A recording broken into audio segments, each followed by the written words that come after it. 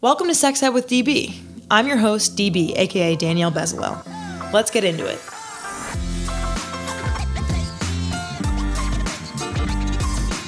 In this episode, we talk all about the intersections of sex and mental health. And trust us, there are quite a few if you didn't know. Our first guest is the wonderful Mia Davis, founder and CEO of Taboo, a revitalized approach to sexual and mental health care.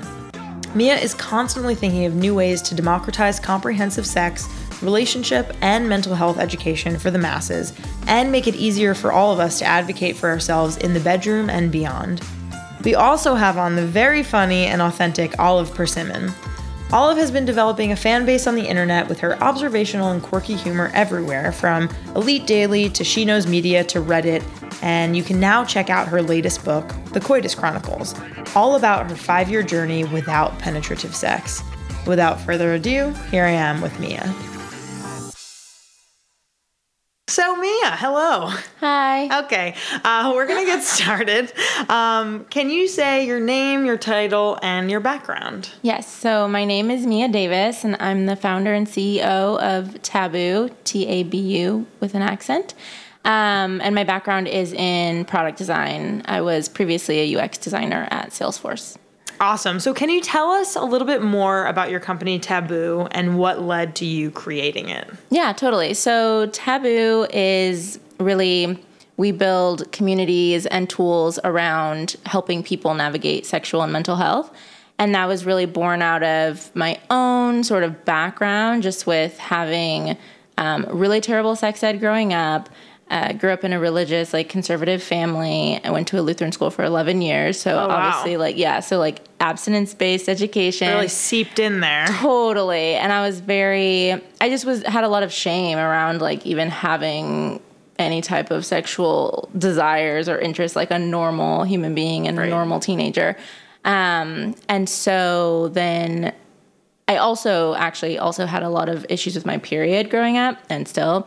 And so dealing with that and not really having resources or people to talk to led me to having a lot of shame around it. And then in college, I experienced sexual assault. And so after that, I also had no idea. I didn't even really feel comfortable labeling it that way at the time. Even now, it's definitely still a challenge. And then I had another experience, unfortunately, after college. And so just kind of navigating that and reclaiming my own sexuality and just body image, self-esteem, all of the issues that came with that.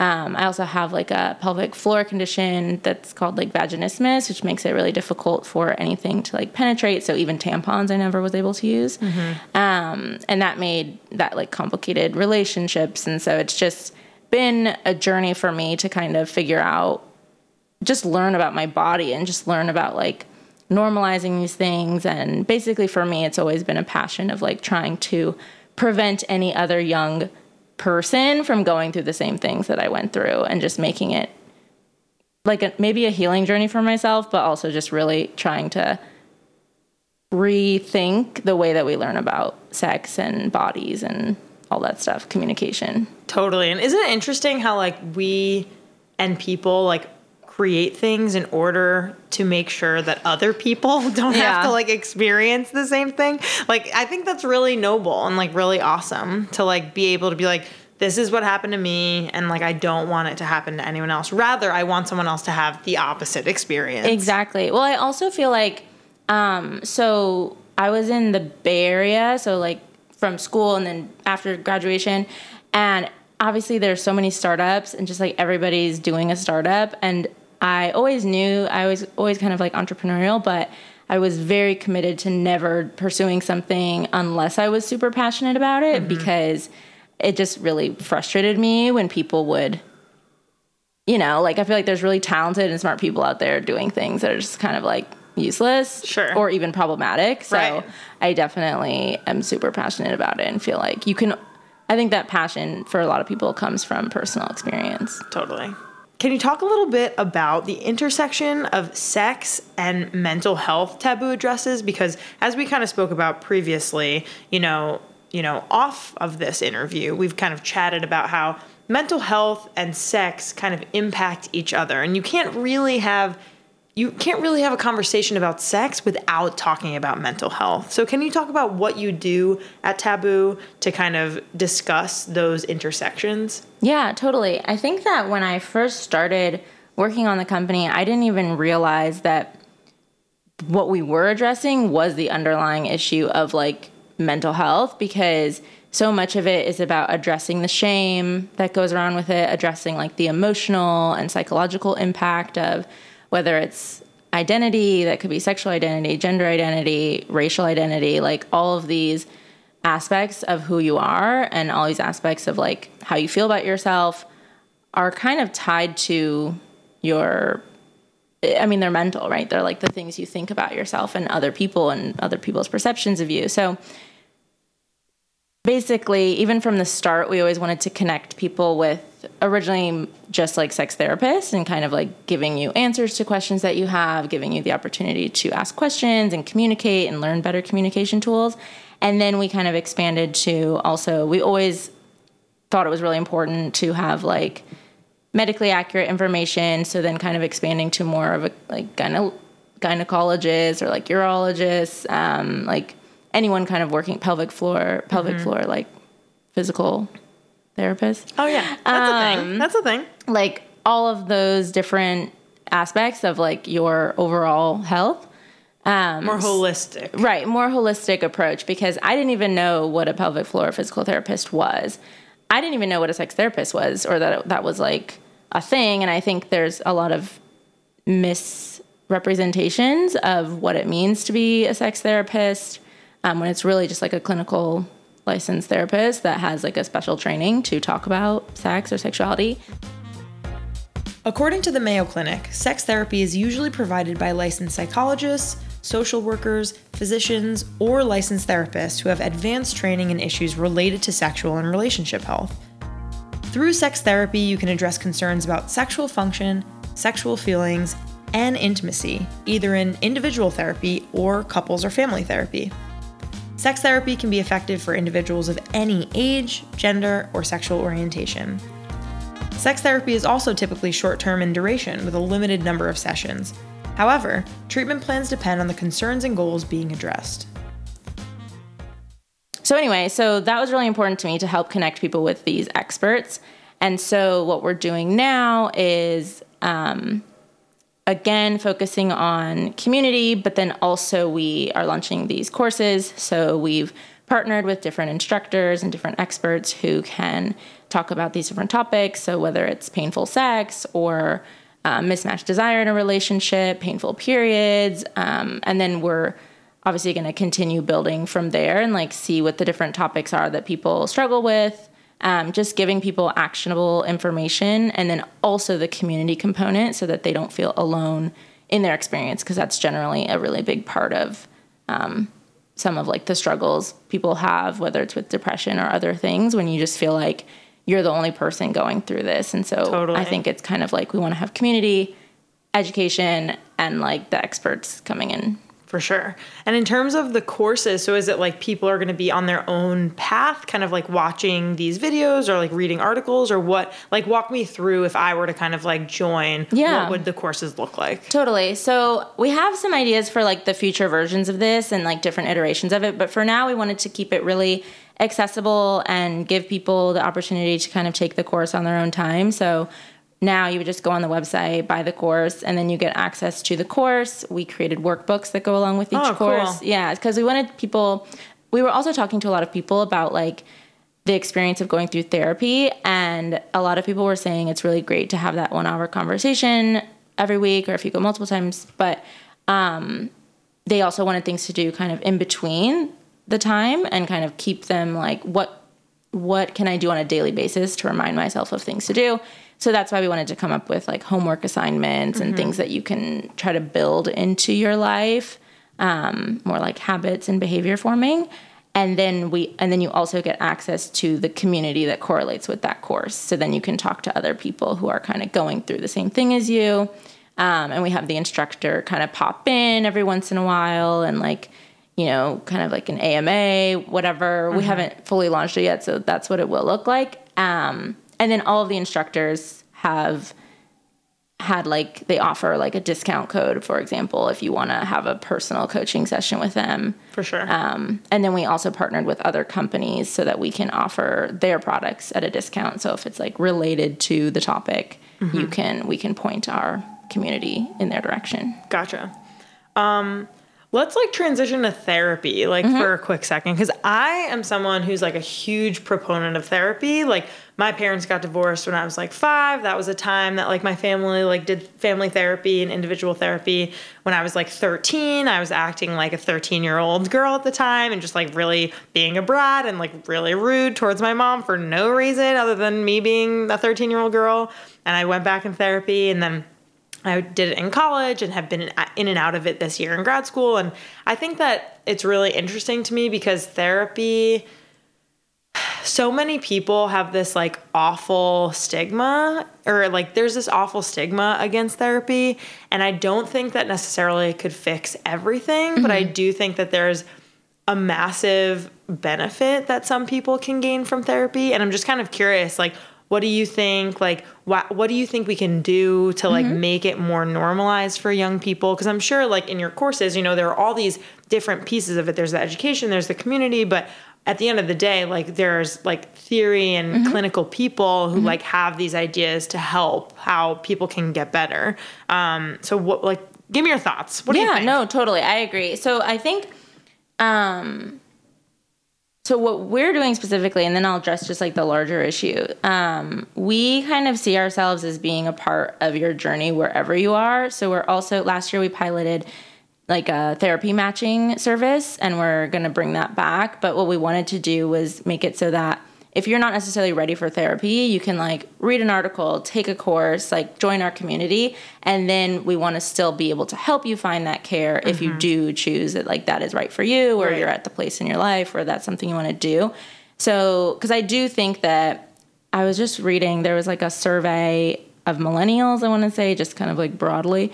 And half of them were willing to seek therapy, but then like less than half knew how to go about that process, knew like where they would go. And then also a lot of them were sort of like against it because of the cost. And we also surveyed our community, and cost is such a huge factor and the reason that a lot of people don't go to therapy, and not necessarily wanting to go through the process of like finding someone through their insurance. And so that's a large reason why we wanted to focus on something that was like more affordable, hopefully, for a lot of people. But I definitely think that it's so important to normalize, and it's really, even in like certain communities, like a lot of more like immigrant communities, or like I know the Black community, like in a lot of communities, it's even more stigmatized. Totally. And there are some great organizations that like address that, and I think it's awesome when it can be specific to a community, because that helps you feel like, oh, okay, this is like for me, as opposed to something I can just use, but it's not built for me and who I am. But I think it's just finding what works for you, but I definitely feel like it can't, well, unfortunately it could hurt if you had a bad experience, I guess, but like it really can't hurt, you know, if you just try, like just go once or twice, probably twice, just to like, once might not really, exactly. Like, okay, who are you? And they're like, well, when I was 6. Right. It's like maybe go a few times, and then, you know, and there's also different types of therapy. And some are meant to be more like, I think CBT is meant to be more like time boxed. It's not necessarily that you're supposed to go for 10 years. It's like, okay, go for 10 sessions, get the tools, learn the tools of how to cope with whatever it is that you're dealing with, like rethink the things that you're going through.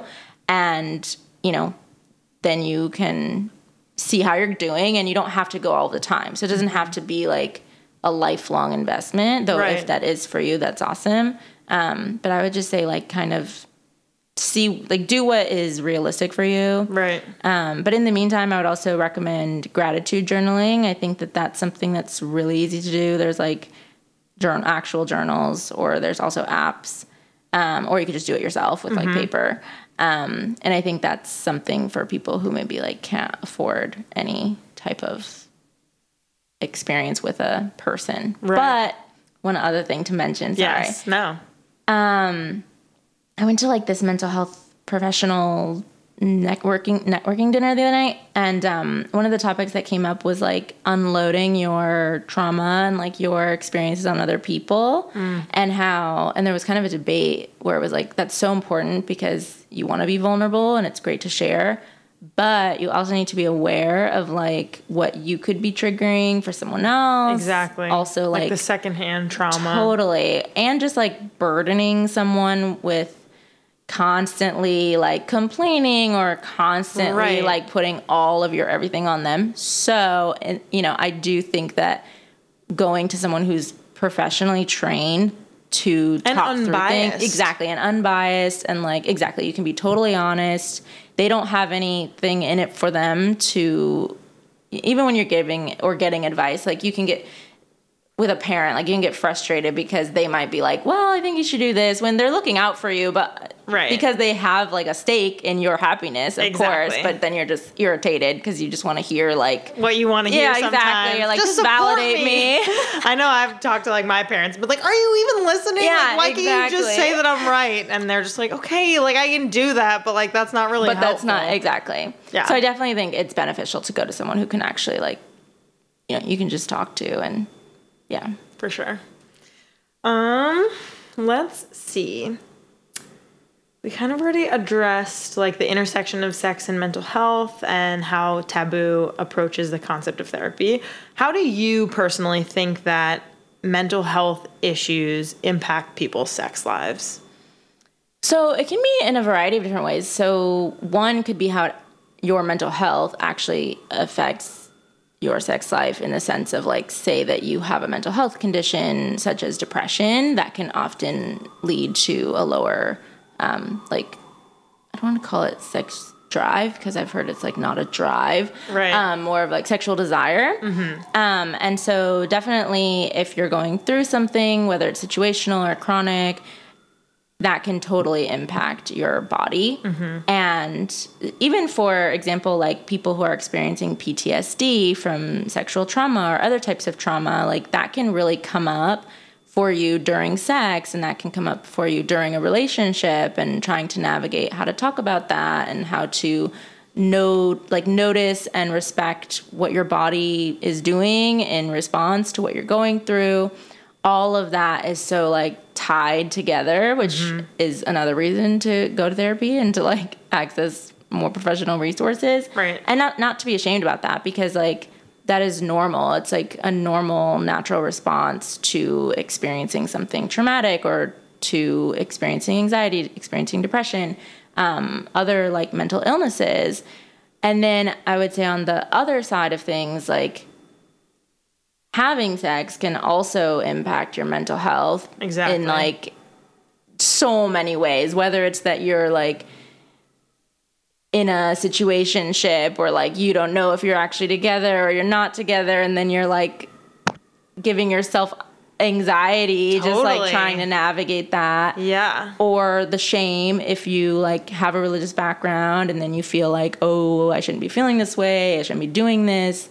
People are so afraid to like watch porn, to masturbate. Like there's a lot of shame going on in that. And so like practicing your sexual or like, desires can often cause anxiety or other issues. So it's like kind of a cycle. Yeah. They all keep playing with each other. Totally. And like what you said, I've also experienced like definitely points in my life where I've had painful sex for one reason or another, and it totally impacts, you know, the person that I'm with, of just like, well, they're upset because they think it's their fault, and I'm upset because I think it's my fault, and it's not pleasurable, and it's just like horrible. Totally. And I think the default norm that people think is just like, oh, well, everyone who's having sex is having a great time and it's wonderful, and that's not really the case. Not at all. And especially because it takes so much like time and practice. Like, you know, there are definitely people who have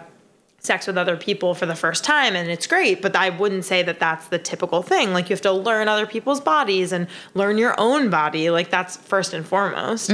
But I guess point being is that I completely agree. And long story short. Well, I also learned a lot about like even erectile dysfunction that, medication is not necessarily really the best solution. Actually going to therapy can be really beneficial because a lot of it is performance anxiety. And so like that, the pressure of that, and that can happen, not just like for erectile dysfunction, but any type of dysfunction or pain, like a lot of it is psychological. And so getting around that is possibly a better place to start than just like relying on medication to fix the problem. Right. And for some people who are on depression medication, it could decrease their desire, like you were saying, to have sex. And that just totally like, it's kind of just like a double-edged sword in that sense, because it's like, oh, well, I want to be like not depressed, but I also want to have pleasurable sex. And other medications, like a lot of doctors don't talk about that, like the side effects of even birth control can really have an impact on your hormones, or people who are like have gone through cancer, or who are like either have gone through treatment or going through treatment. Like so many different things can impact your hormones and your sexual desire, and like then the sort of like self-esteem issues that come from that can really be tough for people to navigate. So I feel like it's all tied up in a really complicated bow. Totally. Yeah. But the cool thing is that like, I do think norms are changing a little bit about therapy and about kind of opening up and talking. And I think the sooner that those norms, in terms of like communicating what's going on with you, are kind of like normalized, the sooner that happens, the more people will be able to like find what works for them. Yeah, I certainly hope so. I sometimes worry that like I'm living in a bubble, not only being on, because first I was on the West Coast. Well, I'm from the Midwest, but then I was on the West Coast. Now I'm on the East Coast in New York specifically. So it's pretty liberal. Right. And I think like everyone in New York goes to therapy or like knows someone who goes to therapy. Right. So I do wonder, like in smaller towns or in like less, I don't know, even privileged areas, like if people are feeling that it's as normalized as like now we're like, oh, mental health, like it's, such a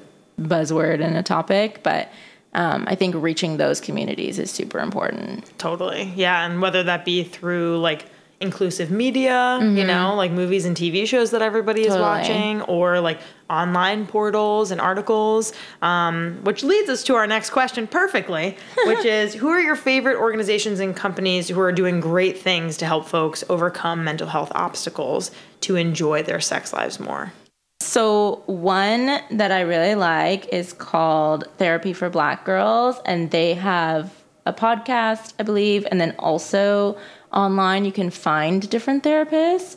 And then honestly, I have tried to look up like a ton of organizations in this space. Because you're doing it with Taboo. Like, I found a ton of, I actually read an article about this recently. Maybe it was the New York Times. I don't remember. But about just like Instagram, quote unquote, therapists. So like a lot of therapists are turning to Instagram to like, and they have these huge followings now. So they're giving like, not necessarily advice that's tailored, but more just like motivational or kind of, there's like you're stronger than you believe. Yeah. And then also like there's this woman, I believe her name is pronounced Sylvie Kokossian, and she has a podcast, but also on her page, she'll like break down different things such as like attachment styles and like all these different terms that I'm learning about and like other people probably don't know about. And so I really appreciate those accounts just because they're very educational. Right.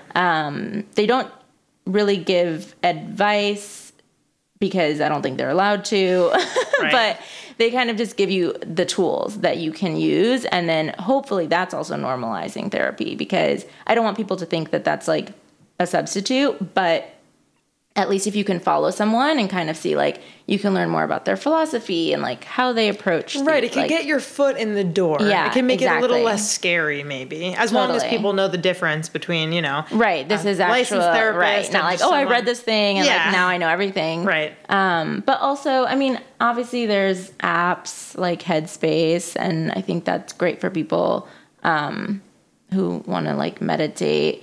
Calm, I think, is kind of similar.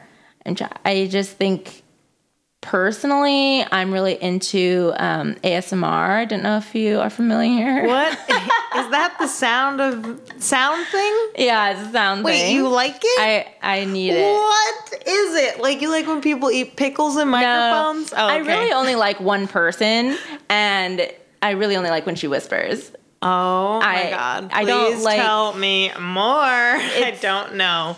Well, her account is called Gentle Whispering ASMR, I think. Her name's Maria. Her fans are like obsessed with her. But she just had a baby, I think. Oh my God. No, but she just like, I don't know. I think I didn't know what it was until I was watching have you seen that show about the guy in Brooklyn who like deals High Maintenance? Yes. I love that show. So I feel like she was on an episode or someone who does ASMR was on an episode. Okay. I randomly watched it. I think when it was still just the web series. I don't even know. It was so random. And the second that I heard it, I was like, you loved it. Well, I just knew because back in like middle school, certain teachers would like talk a certain way and it would like be really like sensational. Very calming? Not only calming, but like you kind of just like, it's like tingly, like you just like a physical feeling? Yeah, sensation. Like, oh my God. Truly. And I never knew what that was. I just was always, it was cool when it happened. And so when I was just like, that is that. Like, that's what that is. Wow. And so if I'm feeling anxious or I can't sleep, I will often listen to that. Oh my God, we have to link this person yes, in the description. Absolutely link her. I mean, some people hate it. Like, some people have a visceral, like, opposite reaction. Right. So if that's really, you, just turn it off. That's you, just turn that right off. To the person. But yeah, I think stuff like that is cool. So, while I was super skeptical about Mia's love for ASMR, there have actually been a couple of scientific studies done about it that are worth mentioning. According to a journal article entitled More Than a Feeling, we learned that autonomous sensory meridian response, or ASMR, describes the experience of tingling sensations in the crown of the head in response to a range of audiovisual triggers such as whispering, tapping, and hand movements. It's important to note that the psychological basis of ASMR has not been established. However, in 2018, scientists presented 2 studies, one large-scale online experiment and one lab study, that test the emotional and physiological correlates of the ASMR response. Both studies showed that watching ASMR videos increased pleasant effect only in people who experienced ASMR. Study 2 showed that ASMR was associated with reduced heart rate and increased skin conductance levels. Don't know what that is, but sounds cool. Findings indicate that ASMR is a reliable and physiologically rooted experience that may have therapeutic benefits for mental and physical health.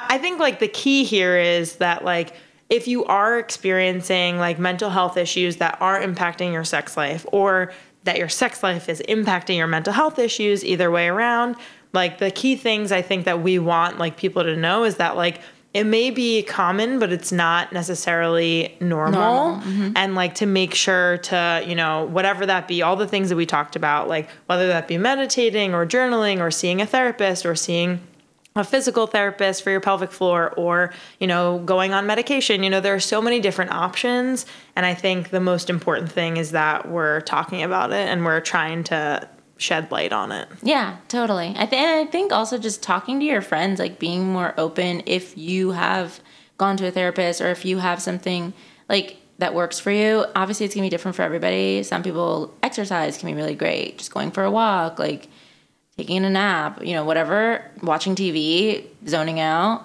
But just normalizing it with your friends and like being honest if you're going through something. I think that's another big thing, because I know for me, like it's, if I'm ever going through like maybe a bout of depression or something, mm-hmm. It's easy to cancel plans or be like, oh, you know, like right. I don't really want to do that. And then it feels like you're being a bad friend. Mm. And so I feel like if people could just be more honest about, and I know that's hard, right. Obviously. It takes practice. Exactly. It takes practice. But I think that helps. And that helps the friend maybe normalize it too, because who knows if they've had a similar feeling or experience. Right. You never know until you talk about it. Right. For sure. Our graphic illustrator is Alana from Imperium Illustrations. Alana specializes in custom, illustrative cover art for books, music albums, and podcasts. She captures your story's soul and amplifies your voice in meaningful design. You can check out her latest projects at imperiumillustrations.com.au.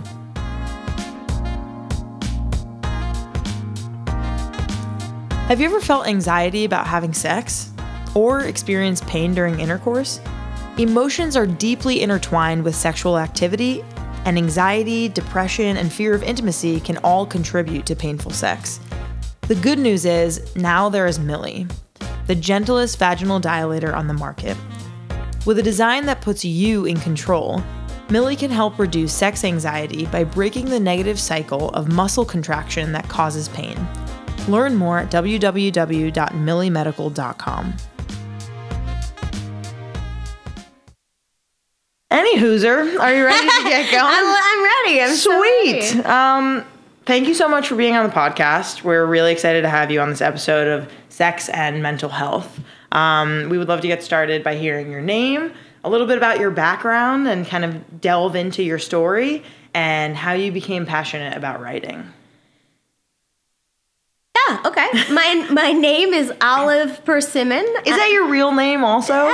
I can't tell you that. All right. It doesn't sound like a real name. Hey, you never know. You never know. Use your best guess. All right. I like it regardless. Yeah. No, it's not my real name. But my name on the book is Olive Persimmon, and I am an author, a speaker, and a communication coach. And what was the last question? How you became passionate about writing. Yeah, I never wanted to be a writer. In fact, I wanted to be a politician. So I have a degree in international politics. I studied political science. I ruined a lot of parties when I was 18 through 20. Still ruining parties, getting in fights about things. And I always wrote as like a little bit of a hobby. I was passionate about public speaking and words. But I never thought I'd ever write a book. I never thought I wanted to write a book. And then I choked on a hot dog on a date. You choked on a hot dog on a date. It's a true story. I was on a date in Cleveland when I lived in Cleveland, Ohio. I went to a fancy hot dog joint, and I choked on a hot dog. Wow. And I had to Heimlich myself on the bar. Holy shit. I have a terrible fear of choking to this day. What was your date doing at this time? So at this exact moment, one of his friends had come in, and he was like waving to his friend. It happened very quickly. Oh, God. And so I turn to him, and by the time he realizes that I'm not breathing, I like kind of do the choking sign, and he's like, oh my God, are you choking? And by then I hadn't taken a breath in like a long freaking time. Holy shit. So I Heimlich myself on the bar, and all this beer and hot dog comes out, and everybody's like watching, and it's very embarrassing. Anyway, I go in the next day to work, and my colleague's like, this is a true story. My colleague's like, how was the date? And I was like, well, I became asphyxiated on a hot dog and had to Heimlich myself. And she just goes, you got to start writing this shit down. And I was like, yeah, maybe I should. And she was like, you're really funny. And I never thought I was funny. Like, that wouldn't have been in my top 15 adjectives to describe myself. And I was like, other people think I'm funny? Uh-huh. And then I started writing the chapter about how I was on a date and I choked on a hot dog, and the rest is history. Wow. So it's all thanks to that hot dog. I guess, Or all thanks to you writing it down, I would say. I think I just needed, it was my first job out of college. It was the first time anyone had ever really validated that they thought I was really funny. And it started happening again and again. I was like, maybe I should be a comedian. Oh, wow. And so I was were you like, thinking about stand-up comedy? I did it for a minute, and then I realized I'm not that funny. Sure. I'm just funny enough to write, like, kind of funny books. Right. Well, it's a different skill, being able to be funny in a book compared to on a stage, right? Yeah, totally. That's really cool. Okay. Can you tell us about your books, Unintentionally Celibate and The Coitus Chronicles? Yeah. My first book, so the hot dog book, Unintentionally Celibate, it's basically a compilation of stories, humorous stories, and it starts out, I think the first section is called, How Does Someone Become an Unintentional Celibate?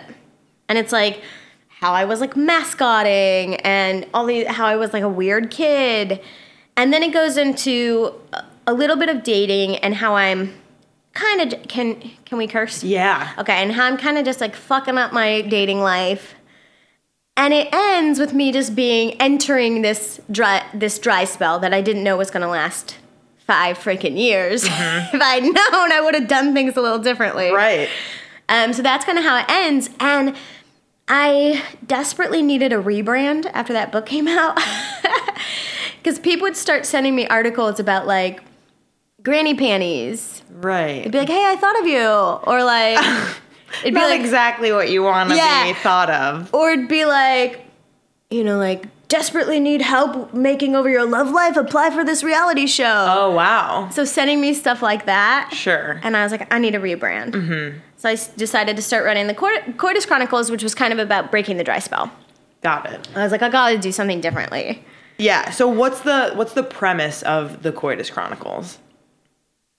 Yeah, so the Coitus Chronicles, basically, I'm in the middle of this 5-year celibacy. I hadn't had, at that point in time, defining celibacy by penetrative sex, which I find out somewhere in the middle of the book is like a very limited definition of sex. Totally. But at that point in time, that's how I was defining it. And I just was in such a rut, and I didn't know how to get out of it. So I decided to kind of go on this adventure, if you will, where I was just going to start exploring sex and dating. And I was going to write about it. And that was going to be the Coitus Chronicles. And there was no agenda, and there was no, like, at the end of this, I will be a sex goddess. Right. I was just like, I got to do something. Mm-hmm. Or I'm going to die alone. With, like, a cobwebby sort of vagina. Sure. And I didn't want that to happen. No one does. No. Okay. All right. Have you ever been celibate? No. That's great. There It's definitely terrible. definitely not. You mean unintentionally? Yeah, unintentionally. I'm sure in between, currently I'm in a monogamous relationship, Mm-hmm. but in college, there definitely were times that was like a couple of months probably up to like 6 months without me having sex, penetrative sex. But other than that, not really. That's great. Yeah. So you enjoyed it. My celibacy? Yeah. No. Oh. No, I said You mean that's it's great that I that's haven't great been that through you that. had. Yeah. Got it. I didn't mind it. I didn't mind it for a long time. You know, it's kind of just like you go to work, you go to the gym, you come home, and then suddenly June has become January. Sure. But how does June like 2011 become June 2016 is the real question, You go to right? work, you come home, you go to the gym, you go to the... 5 years later. I think I was dating people in the beginning, and I didn't really realize it was a problem until I was dating a gentleman, and he broke up with me after 6 weeks, and we hadn't had penetrative sex. And I was like, okay, now it's become a thing. Right. Now I'm like, okay, why am I not doing this? But then a few more years passed. Right. And I think I was just, for a very long time, I was just like, oh, I'm fine. I was totally in denial that it was even a problem. Well, were you having solo sex? Yeah. Yeah. So I think... And even other forms of sex. Right. Or there were oral pleasantries that were exchanged. Right. Pleasantries. Yeah. Good day to you, sir. I always say that. I always define it as oral pleasantries. I think it's funny. I don't know where I got that, Okay. but Maybe Downton Abbey or something. something like that. Maybe. All right. And do you... Okay, so I'm wondering, are you kind of someone who doesn't or didn't at this time want to have penetrative sex unless it was with someone serious, or was it maybe like what was going on there? Yeah, that was one of the main things. I was adamantly against casual sex. Okay. I just couldn't. My father is very paranoid, and so I was like, they're gonna kill me. Like if I go, like there's some. I love that this is about mental health too, because there's some other stuff going on here too. We're gonna delve deep for sure. But I have a thing about safety, and I never really felt safe. And I didn't want to go home with someone I didn't know. I didn't think my body was going to respond. I had a deep fear of being used. And so for a very long time, casual sex was not even an option. And then it got to the point where I hadn't had sex in so long, the idea of breaking the dry spell felt like this big it got built up. Yeah, and then I definitely didn't want to do it with someone I like just met at the bar. Right. And I'm constantly going to be worrying about, one, is he going to kill me? And, Right, sure. And two, I don't know his sexual history. Right. So it was just off the table for a really long time. And I wasn't, you go to work, you go to the gym, you go home, you're not meeting people. Right. And what about the apps?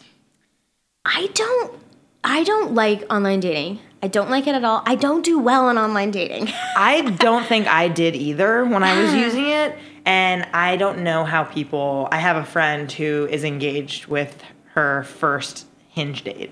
Really? Yes. Yeah, I have plenty of friends who have been successful on it. I've been on and off it with varying degrees of success. Right.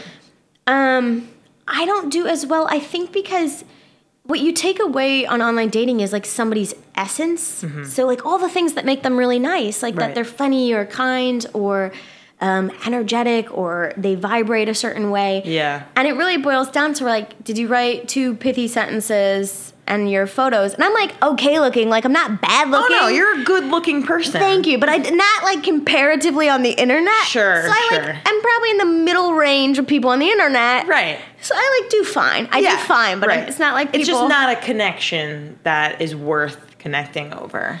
Yeah, I don't like, I've also done the thing where it's like, okay, we're chatting online for like 2 weeks and then we meet in person and you're like, oh, actually you look nothing like your photo and you're pretty fucking boring. You smell like soup. Oh no, they smell like soup. Sometimes I roll in and I smell like soup. You had an off day, you spilled something on you. Like soup.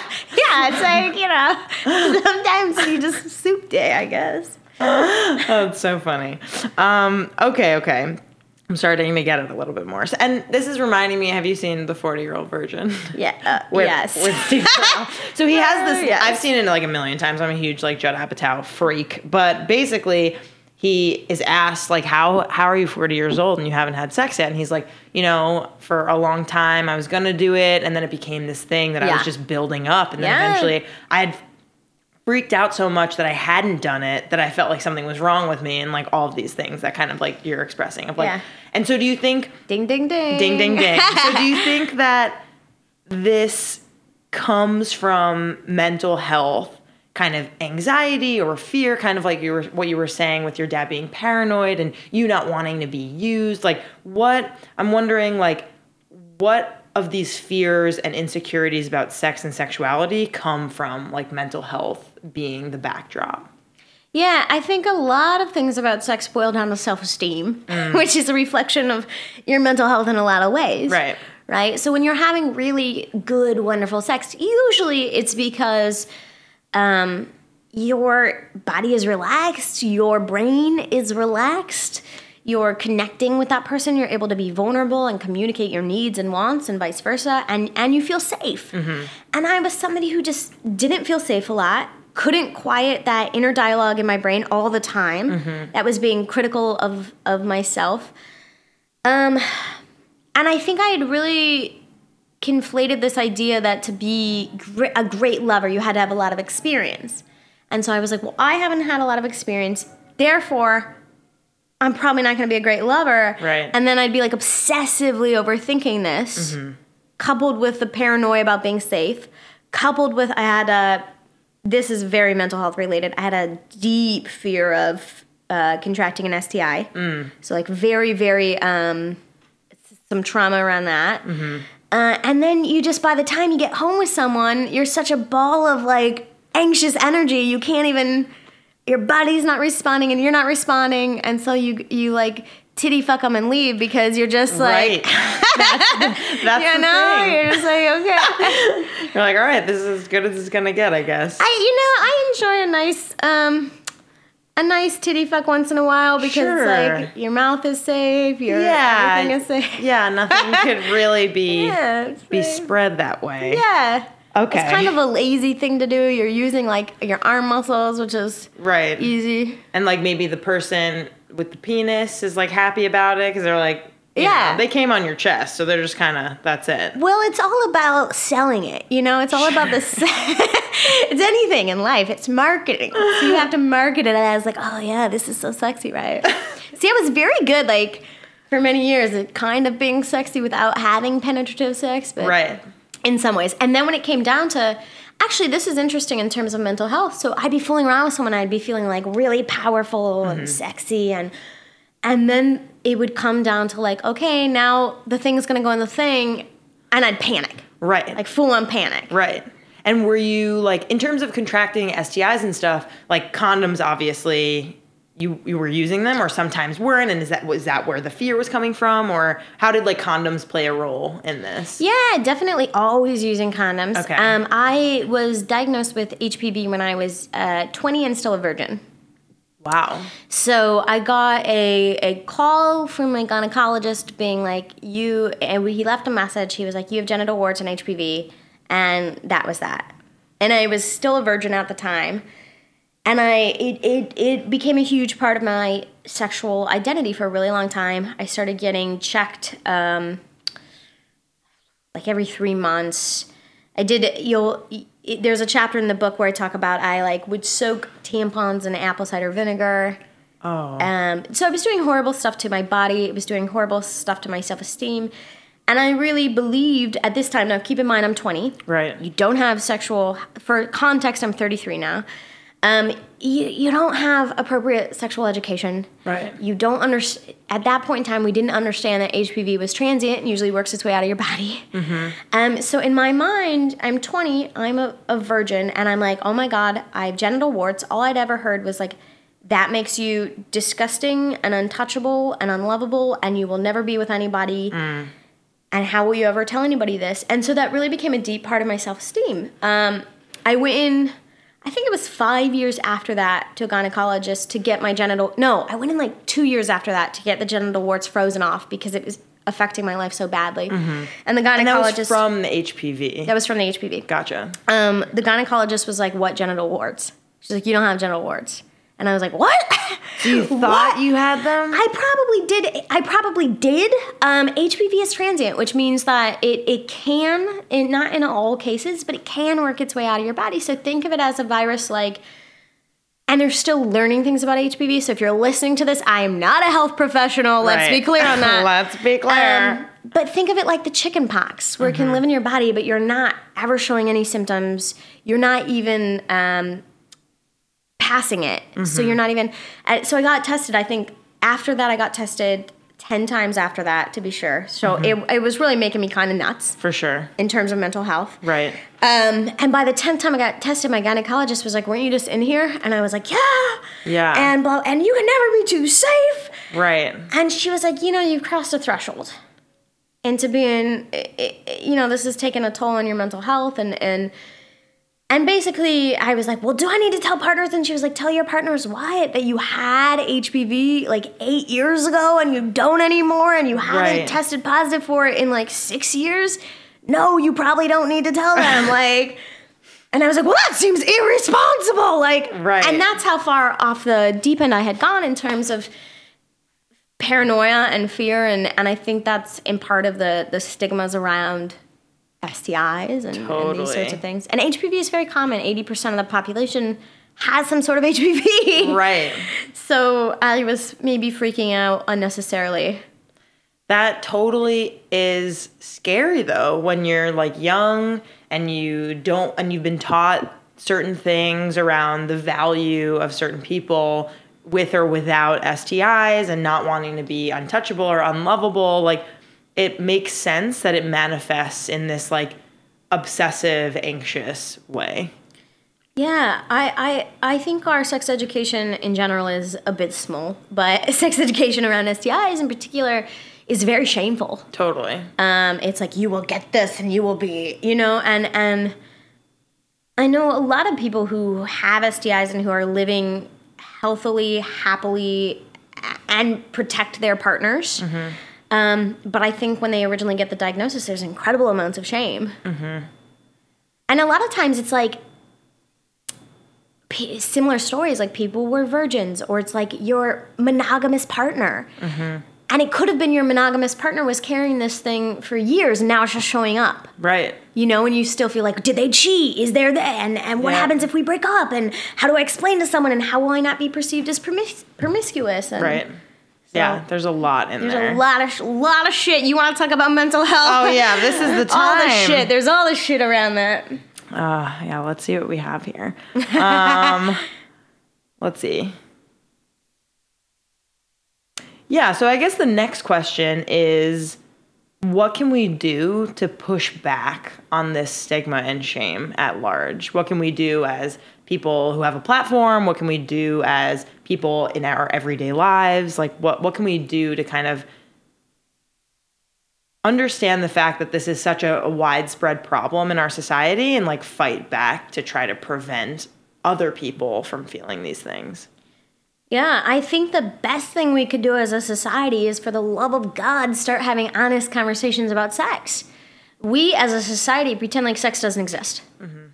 We don't want to educate people about it, and so what do? You educate yourself through porn, which is not real, or your friends who are also clueless, right? Or the internet, a bunch of 13-year-olds on Reddit who don't know what they're talking about, right? Uh-huh.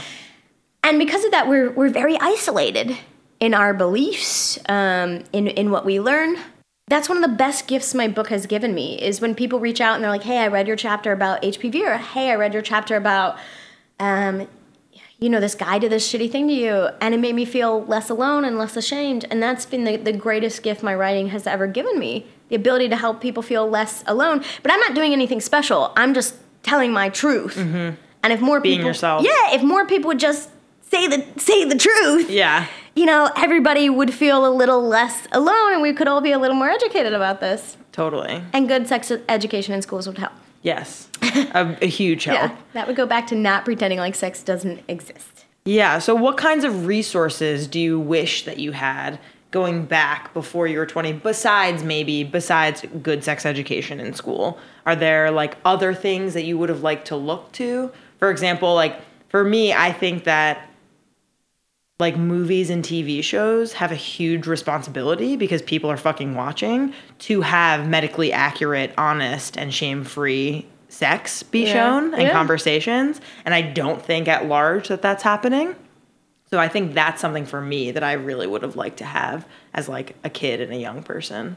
Yeah, definitely. Definitely. I think people watch porn. A lot of people watch porn.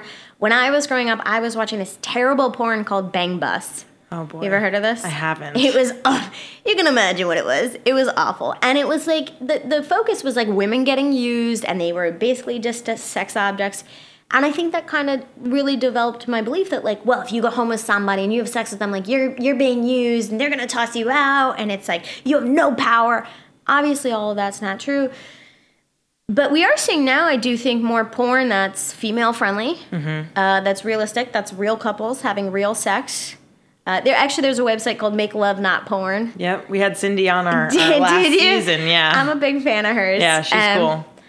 So I do think more realistic porn is a great resource, because I do think people are watching porn. So like, this goes back to instead of ignoring the problem, just acknowledge people are watching fucking porn, right, and make porn a little better. Right. Other resources, I agree with you. I'd love to see more realistic sexual encounters in TV. I think TV really fucks you up in terms of like this idea of the emotionally unavailable guy that you win over. Oh, yeah. And we're doing that with sex, and we're doing that with like, I've been doing that for years. Like, I had to recognize that was a pattern. Yeah, I think those are better porn, better media in general. Mm-hmm. And back to I'm curious about your own story now. So kind of at the end of this, in your TED Talk, which we're going to talk about, you talk about how, it wasn't spectacular when your 5-year spell ended, right? Yeah.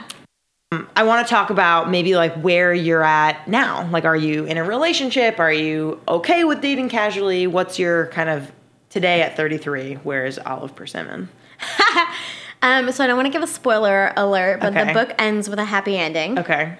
And I was in my first ever long-term monogamous relationship, having all the sex. Oh, you did it. Yeah, reverse cowgirl. That was like a thing throughout the book where I was like, I will never be able to master reverse cowgirl. Oh, God. And finally, I like quote unquote mastered it. Basically, just felt comfortable enough with myself and my partner to do it.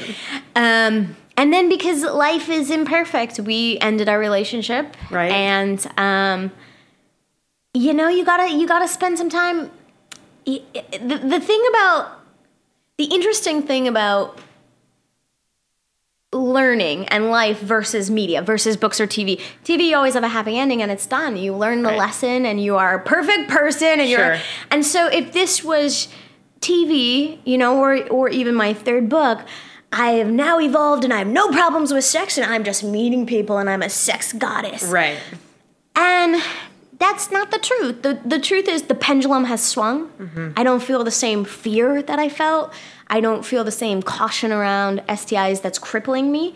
You know, but I'm still actively trying to find love, and it's still sometimes challenging. Right. And sex is still sometimes challenging, you know? It's gonna be. It's gonna be, yeah. Especially even in monogamous relationships. Even if you know your partner super well, people have off days. People bring other moods to the bedroom that don't necessarily have to do with the other person. There's drinking involved, there's drugs, there's all sorts of things. I tried to have sex with someone recently, actually. How'd that go? Well, let me tell you.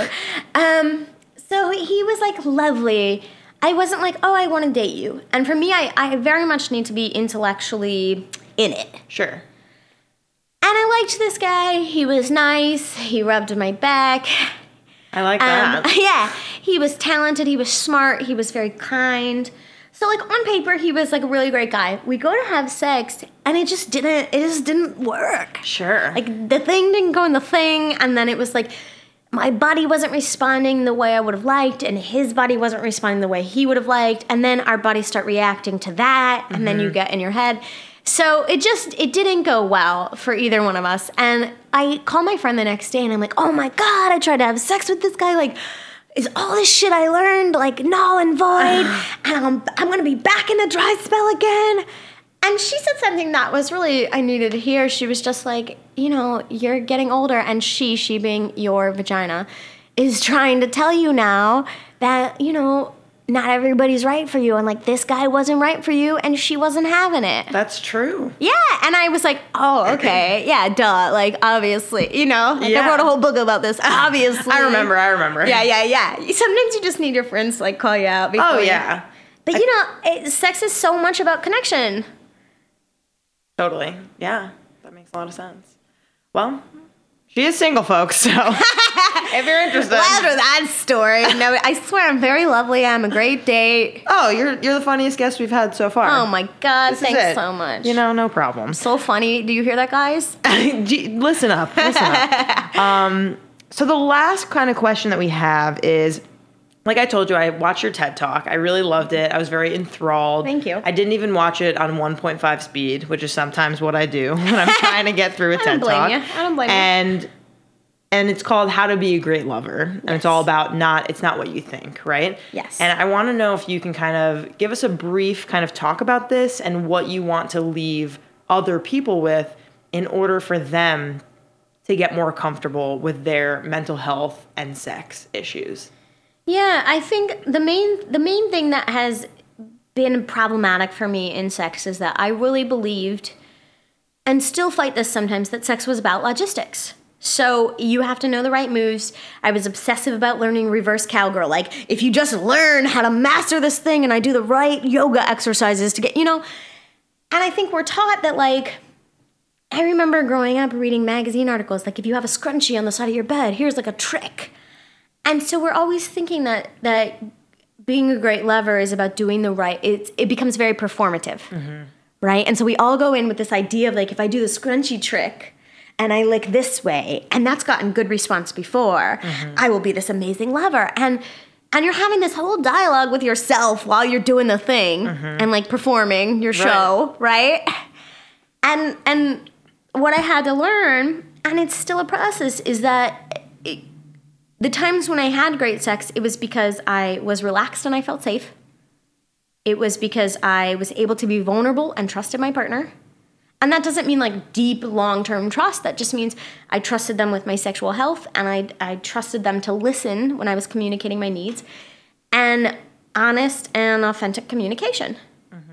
And that's really the foundation. Like, if you have that and your body feels that, your body just kind of does the thing. Right. Right? We as humans have been doing this for thousands of years. But when I thought it was about logistics, I was like, how do all these other motherfuckers know how to do this? And it's just How do they me. lift their legs up and turn around and do the twirl? Yeah. And I was like, all these people who aren't that great are just amazing lovers, and I'm the only one who can't figure this thing out. And it's because I was trying to figure it out instead of just, trying to connect with people. So I think that was kind of the premise of the talk, was being a great lover is not about doing the scrunchie trick. I don't know why I distinctly remember that. Like, is it in Cosmo? It or was something? some fucking Cosmo article I read when I was like 16. Like, if you had a scrunchie by your bed, you would use it to like stimulate the penis. Oh wow, with the scrunchie. Yeah. I wouldn't want jizz on my scrunchie, to be clear. That's a fair point. But, when you're 16 and you're reading Cosmo, it's all about his pleasure. So it was like, that's true. How do you perform this scrunchie trick? And now the scrunchies have made a comeback, which I'm kind of annoyed about. Yeah, it's too late for them. What are they doing here again? I know, they're back. So if you're listening, you can try the scrunchie technique, but they can't be the thing you become obsessed over. It can't. It's more about connection. And that's my whole story. And that's amazing. This has been such an authentic and open and amazing interview. Is there anything else that you feel like we haven't hit on that you want to talk about? Well, I would be a shameless book writer and bookseller if I didn't tell you where you could find more stuff. Please. Is that okay? Yeah. If you want to find more of my work, it's olivepersimmon.com. You can add me on social media, Olive B. Persimmon, Olive Persimmon's Coitus Chronicles on Facebook, or Olive Persimmon on the IG. Fair warning, I do really dumb stories a lot of the time that involve Snapchat filters. You've been warned. I'm excited to tune in. You've been warned. And that's it. Amazing. What a great interview. Thank you so much. Thank you so much for having me. My pleasure.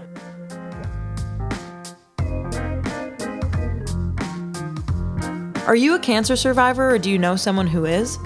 Early or severe menopause and painful vaginal sex can often be an undiscussed and unexpected side effect to cancer treatment.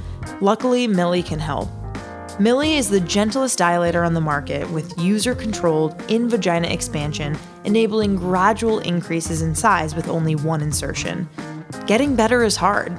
Don't shortchange your progress. More than 50% of sexually inactive Millie users return to sex within 3 months of using Millie, with 30% reduction in pain and anxiety. Use Millie to have more pleasurable sex and break your cycle of pain. Go to www.milliemedical.com to check it out.